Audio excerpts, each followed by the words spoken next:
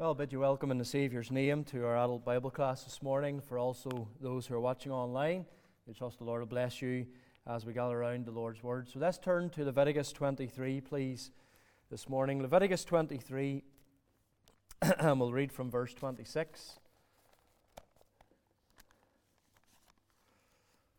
Leviticus 23, and from verse 26 through to verse 32. So let's hear the word of the Lord. And the Lord spake unto Moses, saying, Also on the 10th day of the 7th month there shall be a day of atonement. It shall be an holy convocation unto you, and ye shall afflict your souls and offer an offering made by fire unto the Lord. And ye shall do no work in the same day, for it is a day of atonement, to make an atonement for you before the Lord your God. For whatsoever soul it be that shall not be afflicted in that same day, he shall be cut off from among his people. And whatsoever soul it be that doeth any work in that same day, the same soul will I destroy from among his people. Ye shall do no manner of work. It shall be a statute forever throughout your generations in all your dwellings. It shall be unto you a Sabbath of rest. And ye shall afflict your souls in the 9th day of the month at even. From even until even shall ye celebrate your Sabbath. Amen. And we'll end there at verse 32. And we'll look now to the Lord for His help and His blessing, even upon His word. So let's unite together in prayer. Our gracious God and loving Father, once again we thank Thee that we can approach Thy throne of heavenly grace. And we come and we address Thee as our Father. We rejoice, O God, in the reconciliation that Christ has made by His blood shedding. We thank Thee for our advocate, the mediator between God and men, the man Christ Jesus. Rejoice in Him, Father. We thank Thee that in Him we find all perfection. We thank Thee, Lord, that we find Him as full of grace and truth. And Lord, we come to Thee this day and we pray that, Lord, by His blood, that Thou would wash us afresh, that Thou would grant unto us the Spirit. Lord, give us help in this place. O God, we cry to Thee. Remember our Sunday school and every teacher. We pray that they would know the infilling of the Spirit of the Lord, and that signs would follow the preaching of Thy word. O God, we pray that Thou will give us a day shut in, O God. Think of the disciples shut in the upper room, and Christ came and stood in the midst. Then were the disciples glad, for they had saw the Lord. And we pray, O God, that You'll edify us through Your word. You'll strengthen us in our faith. We pray that You'll build us up, O God, not only in knowledge, O God, but we pray that there'll be a means by which we are strengthened by faith. And Lord, we pray that we would live lives of faith that are pleasing unto Thee. So hear prayer and bring glory to Thy Son. For this I asked in His precious and His worthy name. Amen. Now, we have been dealing with the 7 feasts of the Lord as they're given to us here in Leviticus 23, and we have considered 5 already: the Feast of the Passover, the Feast of the Unleavened Bread, the Feast of First Fruits, and the Feast of Weeks. And the last time we were looking at the first of the 3 autumnal feasts, the Feast of Trumpets. And we thought, as we looked at that, about the when, the how, the why, and the what of that feast. But this morning we come to the 6th feast of the Lord that is mentioned here in this chapter. It is the Day of Atonement, and it is recorded here in verses 26 to 32. Now, we have a more fuller description of this feast in Leviticus chapter 16, but what I want to do this morning is, instead of jumping straight into looking at this Day of Atonement and all the particulars and the procedures and the pictures of that day, is really to do a study on atonement itself. Now, we know that the most significant and important event in history was the crucifixion of the Lord Jesus Christ. Most people know that He was crucified almost 2,000 years ago. Many people even have a vague idea regarding the meaning of Christ's death. They know that it's something to do with salvation. But when people are questioned regarding the biblical and the theological significance of His death, well, many they display ignorance of the fact that Christ came to make atonement for sin. And while in some respects atonement is simple, there is a profound depth and richness in that doctrine, and it does deserve a thorough study. And so we're going to begin to look at this subject of the atonement before we get into actually looking at the Day of Atonement under a number of headings this morning. And we're not going to finish the study here as we begin the atonement. It's interesting, the Reverend Greer on Thursday evening, as he's speaking to the men, he was mentioning just a little in a sermon about the atonement. And he says, well, if you want to know anything about the atonement, go and speak to Mr. Stewart. He learnt about it all in college. And little did he know at that time that by the end of that day, I took Thursday to prepare this message on the atonement. And so, well, you're going to hear it from me. But I must say, I've drawn in his notes from college and from other men as well. So firstly, a couple of headings this morning. The explanation of the atonement. There's no better place to go for a simplistic definition of the atonement than Alan Kern's Dictionary of Theological Terms. And he defines the atonement as the satisfaction of divine justice by the Lord Jesus Christ in His active and passive obedience, that is, His life and death, which procures for His people a perfect salvation. Now, of course, that's a very concise explanation of what atonement is, but we can expand on our understanding of what it is by looking at the various terms that are used in Scripture in connection with it. The Bible writers, of course, they employed various terms, a wide variety of words to bring out the meaning of the atonement. And quite often those terms, well, were well known in the secular and the societal structure of that day, the cultural climate in which they were set. But for us, we're not living in the same culture, we're not living in the same societal structure and all the rest of it. And so for many today, a lot of those words, well, we maybe are apt to miss the meaning of them. We impoverish our understanding of the atonement unless we understand what those words and those terms mean, those words and terms that were used. Now, the first really word, and the word from which we get the word atonement in the Old Testament, is the word kafar. And that's translated to make atonement. It's a word that appears 102 times in the Bible. The first time that Hebrew word kafar is used, well, you probably know the example I'm going to give you, is Genesis chapter 6 and the verse 14, and it's translated there as pitch. And of course, that's in relation to Noah and the ark that he built, and he was told to pitch it within and without. And that's a very apt usage of the word there, because it literally means, this Hebrew word kafar, it means to cover over so as not to be seen. Now, there's an associated Hebrew word in the Old Testament as well. It's the word that we have in our version as mercy seat.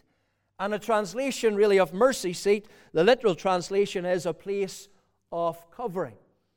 Now, we find another way in which this Hebrew word is translated, kafar, in Genesis chapter 32 and the verse 20. So turn there, Genesis 32. We'll be going through the Bible today. Genesis 32 and the verse 20. And there it's translated as appease. And we have it as the account of Jacob, and he's going, or Israel, and he's going to meet Esau after many years. And in verse 20 of chapter 32, Genesis 32, we read, "And say ye moreover, behold, thy servant Jacob is behind us, for he said, I will appease," there's the word, "appease him with the present that goeth before me, and afterward I will see his face, peradventure he will accept of me." And that verse is very helpful in the understanding of what atonement is and what atonement does. It's an offering by which an offended party's anger is turned away and the offender is accepted, because Jacob goes on to say there that I will see his face. This present, this offering that's going before him, that will appease Esau and his wrath, and then I'll see his face. I'll be accepted of him. And that's a wonderful illustration of what atonement is and what atonement does. Now, it's also translated another way, so it's translated pitch, it's translated appease, it's translated to make atonement for, but it's also translated to forgive in Jeremiah chapter 18 and the verse 23. So it's translated there as forgive, this Hebrew word. And this draws in other words in the Old Testament, words for forgiveness that are usually translated as pardon or pardoned or forgiving or forgiveness or forgiven. Now there's two words in the Hebrew that are used for forgiveness. They are the words nasa and sala. So Liverpool supporters might be able to remember the second one a little bit better. Nasa and sala, and they have a very close connection to atonement and what atonement really produces. And they both really have the same meaning. It's a multifaceted meaning, these two words, but they both really mean the same thing. Meaning to lift up and carry away, to be at rest, to be at peace, to be sent away, to let go, or to take away. Now we have the first of those two words, nasa, found in those wonderful words of Micah chapter 7 verse 18. Who is a God like unto thee that pardoneth iniquity? There's the first word, nasa. And what is interesting concerning the second word, if I'm not mistaken in my study of it, is that word is used only and solely of God's offer of forgiveness to the sinner.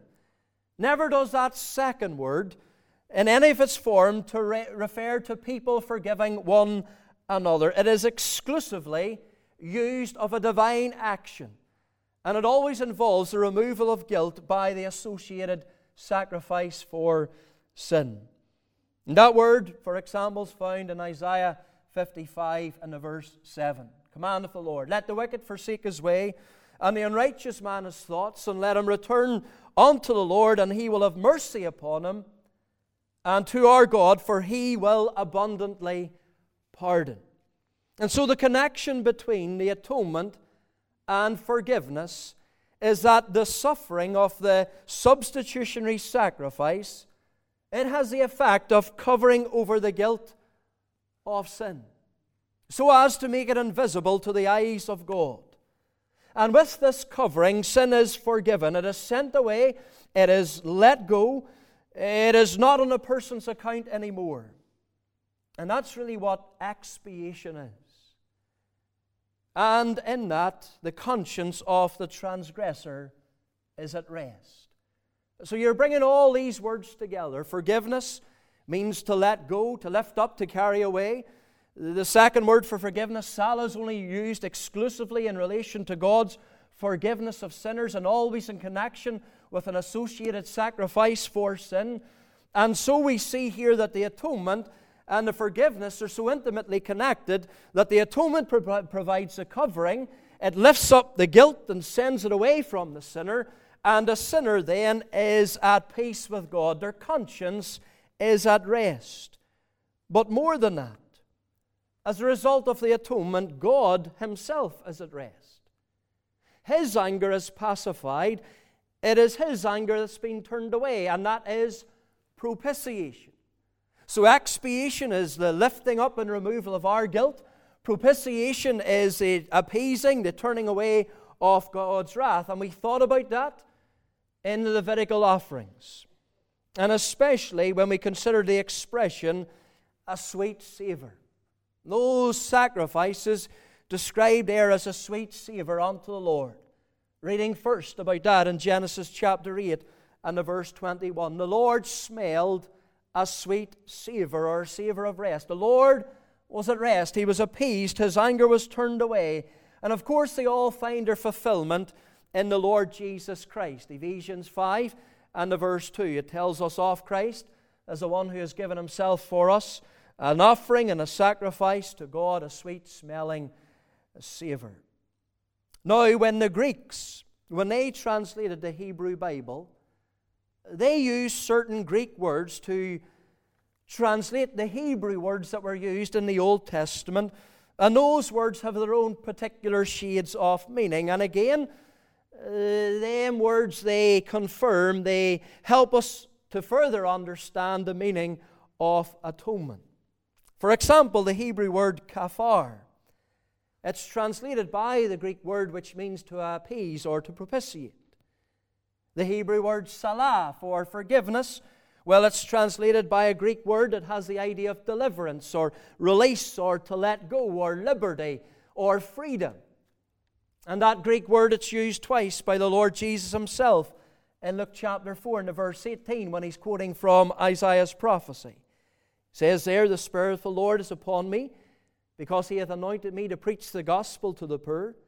He has sent me to heal the brokenhearted, to preach deliverance," that's the word, "to the captives, and the recovering of sight to the blind, to set at liberty them that are bruised." Now, through these words, the point is underscored that it's by the suffering of a substitute, divine wrath is appeased. And as a consequence, the punishment due to sin is not inflicted upon a transgressor. They're set at liberty. And that release, that non-infliction of penalty towards the guilty, is essentially the forgiveness of sins. It is freedom, deliverance, and it's only found in the atonement. And that's clearly set before us in verses such as Hebrews 9:22. Without shedding of blood is no remission. There's no release. There's no letting go. Now, I know that you are well versed in these things here, but we shouldn't take it for granted.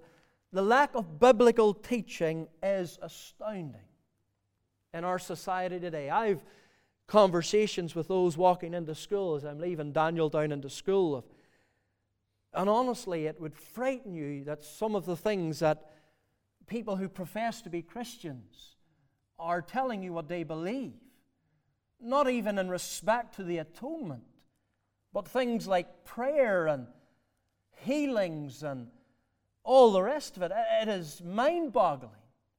And we are so well versed in the free church. I have to say, we have great biblical teaching and exposition. But there's many who do not have this. And as such, not having knowledge, they are, as the Bible says, destroyed.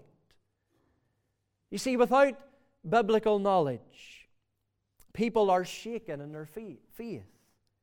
They lack assurance. They become easy prey for the devil. And they're blown about with every wind and doctrine.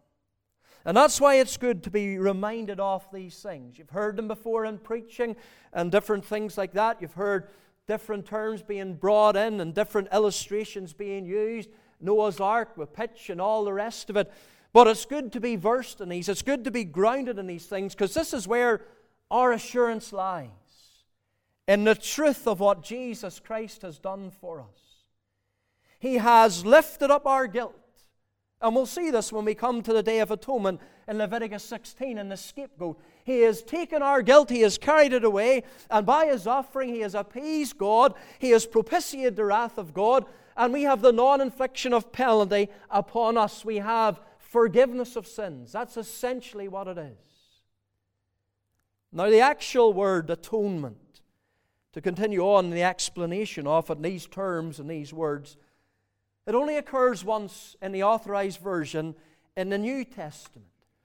And that verse is Romans chapter 5 and the verse 11. Romans 5, verse 11. This is only use of the word, the noun, we have to say, atonement, in the New Testament. It tells us there, and not only so, but we also joy in God through our Lord Jesus Christ, by whom we have now received the atonement. This is the only, as I said, place that the noun atonement is used in the New Testament, but its associated verb is used in 10 other places. And the verb, it means to exchange, to pay the difference. Primarily, that's what it means. And secondarily, it means to consolidate. And it's a word that was employed when two parties in a dispute were settling their difference.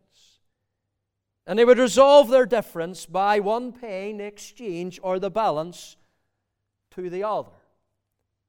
And we noticed the illustration of that really in Genesis 32 when Jacob went to meet Esau. He sent the gift. He was trying to make up the balance, as it were. And the word, therefore, it signifies, the verb for the associated verb for atonement that we find here in Romans chapter 5, verse 11, it signifies really reconciliation. And that's how it's used there in Romans chapter 5, verse 11. We could read it like that. By now we have received the reconciliation. We have been reconciled unto God. These words, some of them we have to say, they emphasize the effect that the blood sacrifice has on sin. It covers it over. And some of these words, they emphasize the effect that the blood sacrifice has on God. It appeases His holy wrath.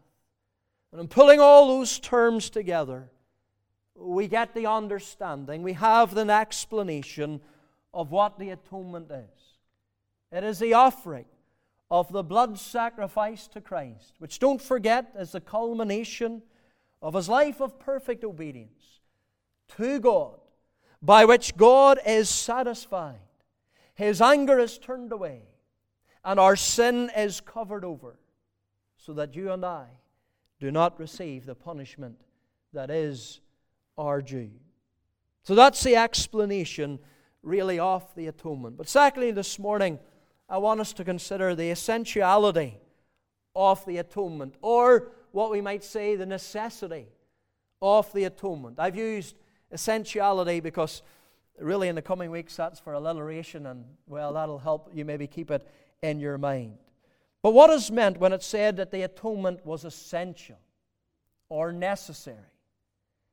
Well, the first thing to point out is a distinction that needs to be made with respect to necessity as it relates to God's motive or moving cause to save sinners, and a necessity as it relates to God's method or means of saving sinners. So there's two ways we can look at this. Necessity with respect to God's moving cause, or necessity with respect to the means of how we were saved. And these need to be treated differently because they're different questions, and the Bible answers them in different ways. So the first question: did God, because of something within His own nature or something intrinsic to man, have to save sinners? Was there something in Him or in us that made it necessary for the atonement to be made? Did God's attributes of love, mercy, and compassion force Him to act? Could God have left the whole human race to perish in their sins if He so desired? That's the first, with respect to the necessity of the atonement. And I have to say, this truly blessed my soul. The biblical answer is that God's decree to save sinners was a free choice that was not determined by any internal or external necessity. Paul says in Ephesians chapter 1 and in verse 15 that God predestinated His elect to salvation in Christ, and it was according to the good pleasure of His will. It's a wonderful thing. There was no internal or external cause that made it or gave God the necessity or placed upon Him the necessity, I must redeem a people. It was out of His free, sovereign choice. And you know, that is a most humbling thought. That's a most glorious thought. To the Galatians, the Apostle Paul, he wrote the same thing. In chapter 1 and verse 4, Christ Jesus, who gave Himself for our sins, that He might deliver us from this present evil world. Listen, according to the will of God the Father. Simply because God willed it. In the book of Colossians, chapter 1, verse 19, it says, for it pleased the Father that in Him, that's Christ, should all fullness dwell, and having made peace through the blood of His cross, by Him to reconcile all things unto Himself, by Him, that is Christ. And all these passages clearly indicate that God's decision to save sinners was a free, a sovereign choice. The Bible also repeatedly speaks of the free gift that's given by God. And this does not mean that the achieving of redemption was without a cost. Because Christians were purchased, we were bought with a great price. Christ has redeemed the church with His own precious blood. But the free gift passages, they refer to the fact that God bestows salvation upon the elect freely, voluntarily. God was not obligated to save anyone. But out of His own good pleasure, He freely gave. Paul again, he says that believers are justified freely by His grace. That God will freely give us all things. That the Holy Spirit enables us to know the things that have been given freely to us by God. God's freeness in giving salvation to the elect, of course, it's intimately connected to His grace. The grace of God means that He's given His favor. He's bestowed His favor upon those who are deserving of wrath, those who hate God, those who are His enemies. Salvation is never presented in the Scriptures because of an internal or external necessity. And that is the way in which Paul exegetes it in Romans chapter 9. The words, verse 18. Therefore hath He mercy on whom He will have mercy, and whom He will, He hardeneth. Now, although the Bible teaches that the moving cause of the atonement was God's good pleasure, it doesn't mean that that act wasn't rooted in God's nature. What I mean by that? Well, the Bible speaks of the atonement as really the provision of God's love. We have the great example, John chapter 3 and verse 16. For God so loved the world that He gave His only begotten Son. 1 John 4 verse 10. Herein is love, not that we love God, but that He loved us and sent His Son to be the propitiation for our sins.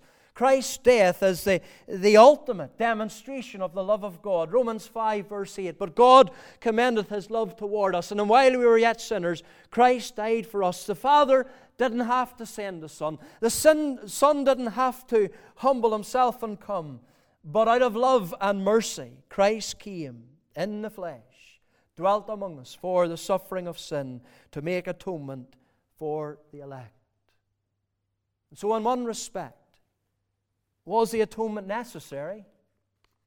Was there anything internal or external that moved God to do this, that put Him under compulsion to save a people? No. Free and sovereign choice. But now we come to the other question with respect to necessity. Was the atonement a necessary prerequisite for the work of reconciliation, or could God have restored man irrespective of any real atonement?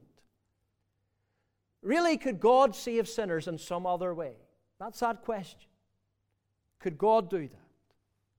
You see, there's many people, and they regard the idea of the atonement as barbaric and outdated. They often say, well, why would God require or even allow His Son to be tortured, to be killed in such a bloody and humiliating manner? Isn't God a God of love? Could He not just forgive people's sins without the awful shedding of blood? A Protestant liberal theologian, well, he's even argued that the classical Christian view of this doctrine of the atonement is nothing short of child abuse, and I have mentioned that man before. But such comments they ignore, or they either reject the divine revelation that it was necessary, that there was no other way, As the old gospel song puts it, there was no other way a God of love could find to reconcile a world and save a lost mankind. It took the death of His dear Son upon a tree. There was no other way but Calvary. Of necessity, Christ must make atonement if sinners are to be saved. Now, it has to be said, there has been always considerable difference of opinion on this point of the necessity of atonement since the early days of church history. And the debate really arose in a time, during the period of a time of a man called Anselm. And he lived from 1033 to 1109 AD. And he stressed the absolute necessity of the atonement, and he based it primarily on the honor and justice of God. Others, they denied the absolute necessity, and they stated, well, there's nothing in God's nature that called for the atonement. God, He merely preferred to save sinners in that way. It could have been some other way. And so they say it wasn't necessary. And over time, there's three schools of thought that have emerged in relation to the necessity of the atonement. There are those who say that the atonement was not necessary. And this school, they deny the infinite value of the sufferings of Christ. And they really state that God could have accepted any other substitute and might even have carried out the work of redemption and bestowed the forgiveness of sins without demanding any satisfaction at all. Just because He's God. They say, well, He can do that. But they fail to understand who God is. That's the basis of the false, modernistic apostasy today.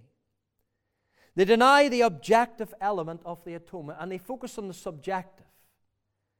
They say really that reconciliation is affected by the change in the moral condition of the sinner. That's what affects God. Oh, you've changed, God's pleased with you. They fail to see the necessity of Christ making the atonement. The second thought is that atonement was relatively necessary. It was only relative. And this school of thought taught that the necessity of the atonement arose only in the sense that God had sovereignly decreed to save sinners in this way. In other words, the sacrifice of Christ had to take place because God had decreed it, not because it was the only method that did not contradict God's moral perfection. If God had wanted to, He could have decreed some other way of securing salvation for the elect.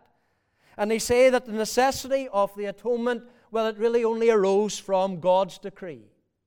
And what they fail to see in that is that the sovereignty of God really arises from the nature of God. That He is the I am. That there's none before Him, none above Him. He is the all and all. And while that view might safeguard the free sovereign will of God, as I said, it fails to fully understand that the sovereignty of God arises out of the nature of God. Now, the third school of thought is that the atonement was absolutely necessary. And this is the view of Reformed theology today. It's a view of this congregation. It was absolutely necessary. It was necessary absolutely because of the nature of God. And it's especially grounded upon the justice of God. Because God is just, He will necessarily maintain His holiness over and against sin. And He must inflict due punishment upon that sin. The nature of God argues for the absolute necessity of the atonement to be made if sinners are to be saved. And wisdom found the answer in the cross of Jesus Christ. Now, it's important to understand that the atonement was absolutely necessary, because some passages in the Scripture, they're wrongly taken to support that it wasn't. For example, Matthew chapter 26, verse 39. And there Christ is praying in the garden. And you know, and it's a very mysterious portion. But Christ is praying there, and he says, O my Father, if it be possible, let this cup pass from me. Nevertheless, not as I will, but as thou wilt. And so there's people there who say, well, it's only relative. That would show there that it wasn't absolutely necessary. But you can't take that verse in isolation. We must take the must passages concerning the sufferings of Christ. John chapter 3, in the verse 14, the Lord said, And as Moses lifted up the serpent in the wilderness, even so must the Son of Man be lifted up. The Lord spoke to His disciples and says that He must go to Jerusalem to suffer such things at the hands of the scribes and the elders and the Pharisees and the rulers of Israel. He must go. It was absolutely necessary. The doctrine of the absolute necessity of the atonement, it's vital for a number of reasons. First, it refutes the modern day notion that there are many paths that lead to God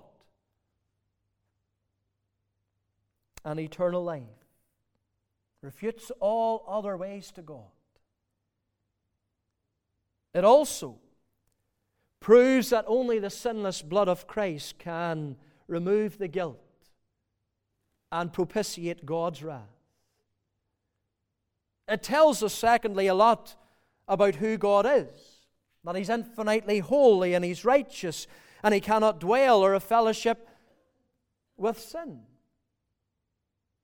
And it teaches us then that sin, thirdly, is exceeding sinful. Sin's not a light thing. And the thought of sin and committing against it a holy God should make us tremble with fear. Now, in the Bible, we have the evidence for the absolute necessity of the atonement. And there are a number of reasons why the atonement was absolutely necessary, most of which they are intimately connected to God's nature or character. Now, the Bible does teach that God is sovereign. He's all-powerful. He's all-knowing. He's infinite in perfections.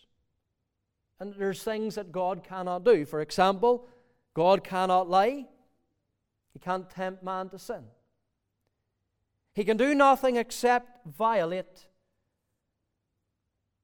can do anything except violate His own nature. We're told that in 2 Timothy 2:13. He cannot deny Himself. He cannot contradict His own nature in how He deals with sin. Therefore, when God determined to save a people from the guilt of sin, He could only choose a path and a course of action consistent with His own character, in particular His moral character. And that's why Paul says what he says in Romans chapter 3 and the verse 26. To declare, I say, at this time, His righteousness, that He might be just and the justifier of him which believeth in Jesus. So there's a number of reasons in the Word of God, and most are connected intimately with the nature of God, that prove the atonement was absolutely necessary. Not relatively just because God decreed it, but absolutely because it was the only way in which sinners could be saved. So number one, we're only going to get two done this morning in the time that remains. The atonement was absolutely necessary because of God's righteousness and justice. Many people who object to the biblical doctrine of atonement, they do so because they do not understand who God is. They simply reason to themselves, well, why doesn't God simply forgive and forget? Wouldn't God forgive people as long as they're sorry and endeavor to be better? Well, the reason why God can't simply let sin go unpunished, sweep it under the carpet, and pretend that it doesn't exist is because He is righteous and just. Deuteronomy chapter 32 and verse 4 tells us, He is a rock, His work is perfect, for all His ways are judgment, a God of truth and without iniquity, just and right is He. See, when the Bible speaks of God's ethical or moral perfection, His righteousness or His justice, it does not refer to a standard or an ideal that is outside of Himself, but it refers to God's very being. We read in John, 1 John, that God is light, and in Him is no darkness at all. He is the judge of all the earth who will do right. And therefore, He must of necessity punish sin. In the Bible, so many places that declare God must punish and deal with sin. He will not justify the wicked. And we're told there in the Old Testament, He will by no means clear the guilty. He must maintain His justice and His righteousness. So that's why the atonement was absolutely necessary if sinners are to be saved. He must deal with sin. And He did it in the person of Jesus Christ. Number 2, the last point this morning. The atonement was absolutely necessary because of God's holiness. There's another aspect of God's character that necessitates the atonement. One man said, the nature of God is perfect and complete holiness. This is not an optional or arbitrary matter. It is the way God is by nature. He has always been absolutely holy. Nothing more need or can be said. It is useless to ask, why is God that way? He is, or simply is. Therefore, being contrary to God's nature, sin is repulsive to Him. He cannot look upon it. He is compelled to turn away from it. And if you and I, therefore, are ever to be in fellowship with God, in the presence of God, well, His holiness necessitates that our sin needs to be taken away. And that can only be done by the atonement. The attribute of God that is emphasized in Scripture above all others is His holiness. And His holiness refers to His absolute distinctness, His separateness from all His creatures, His glorious, exalted existence above creation in infinite majesty and moral perfection. That's what His holiness is. The God of the Bible is not like the pagan gods of the pagan deities.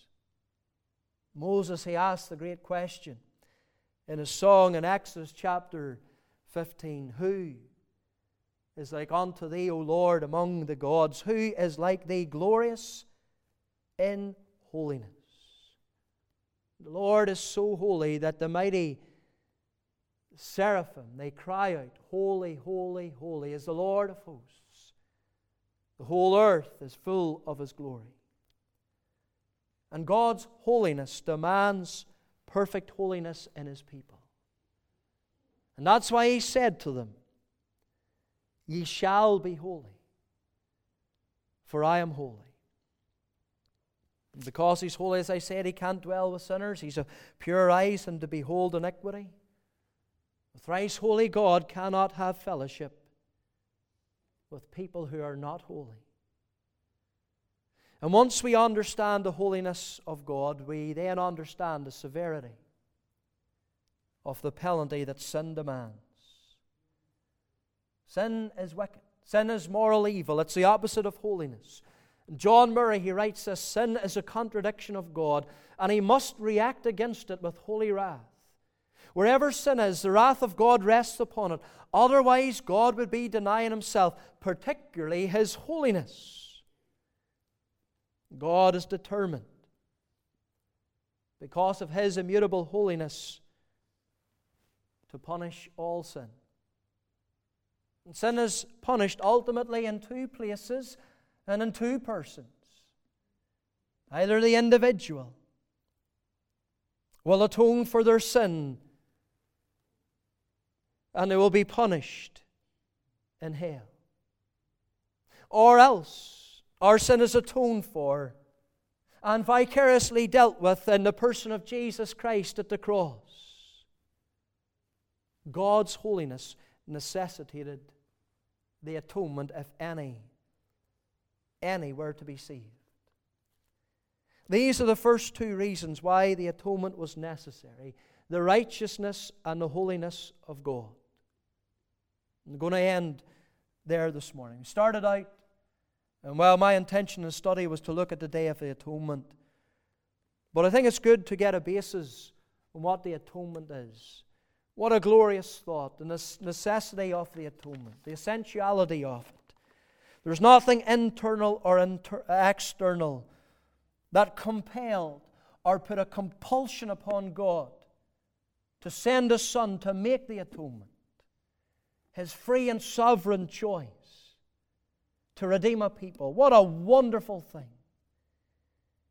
And yet, on the other hand, the atonement was necessary because it is the only way in which sinners like you and me can be saved and have peace and be reconciled unto our great God.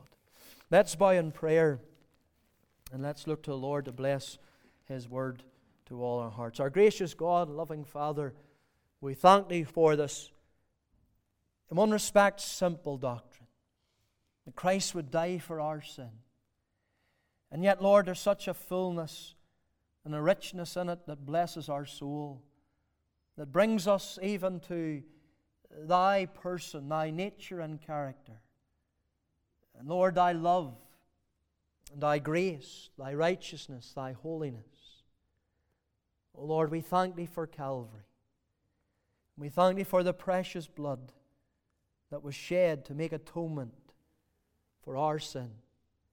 Lord, we're so humbled to be Thine. We're so humbled to not only know these things, but to believe these things. Lord, help us to be strong in faith. May this strengthen us. Give us the blessed assurance that it's well with our soul. So we'll remember, Lord, the morning worship, the season of prayer beforehand. Do us good as we wait on in Your presence. For this we ask in the Saviour's precious and worthy name. Amen.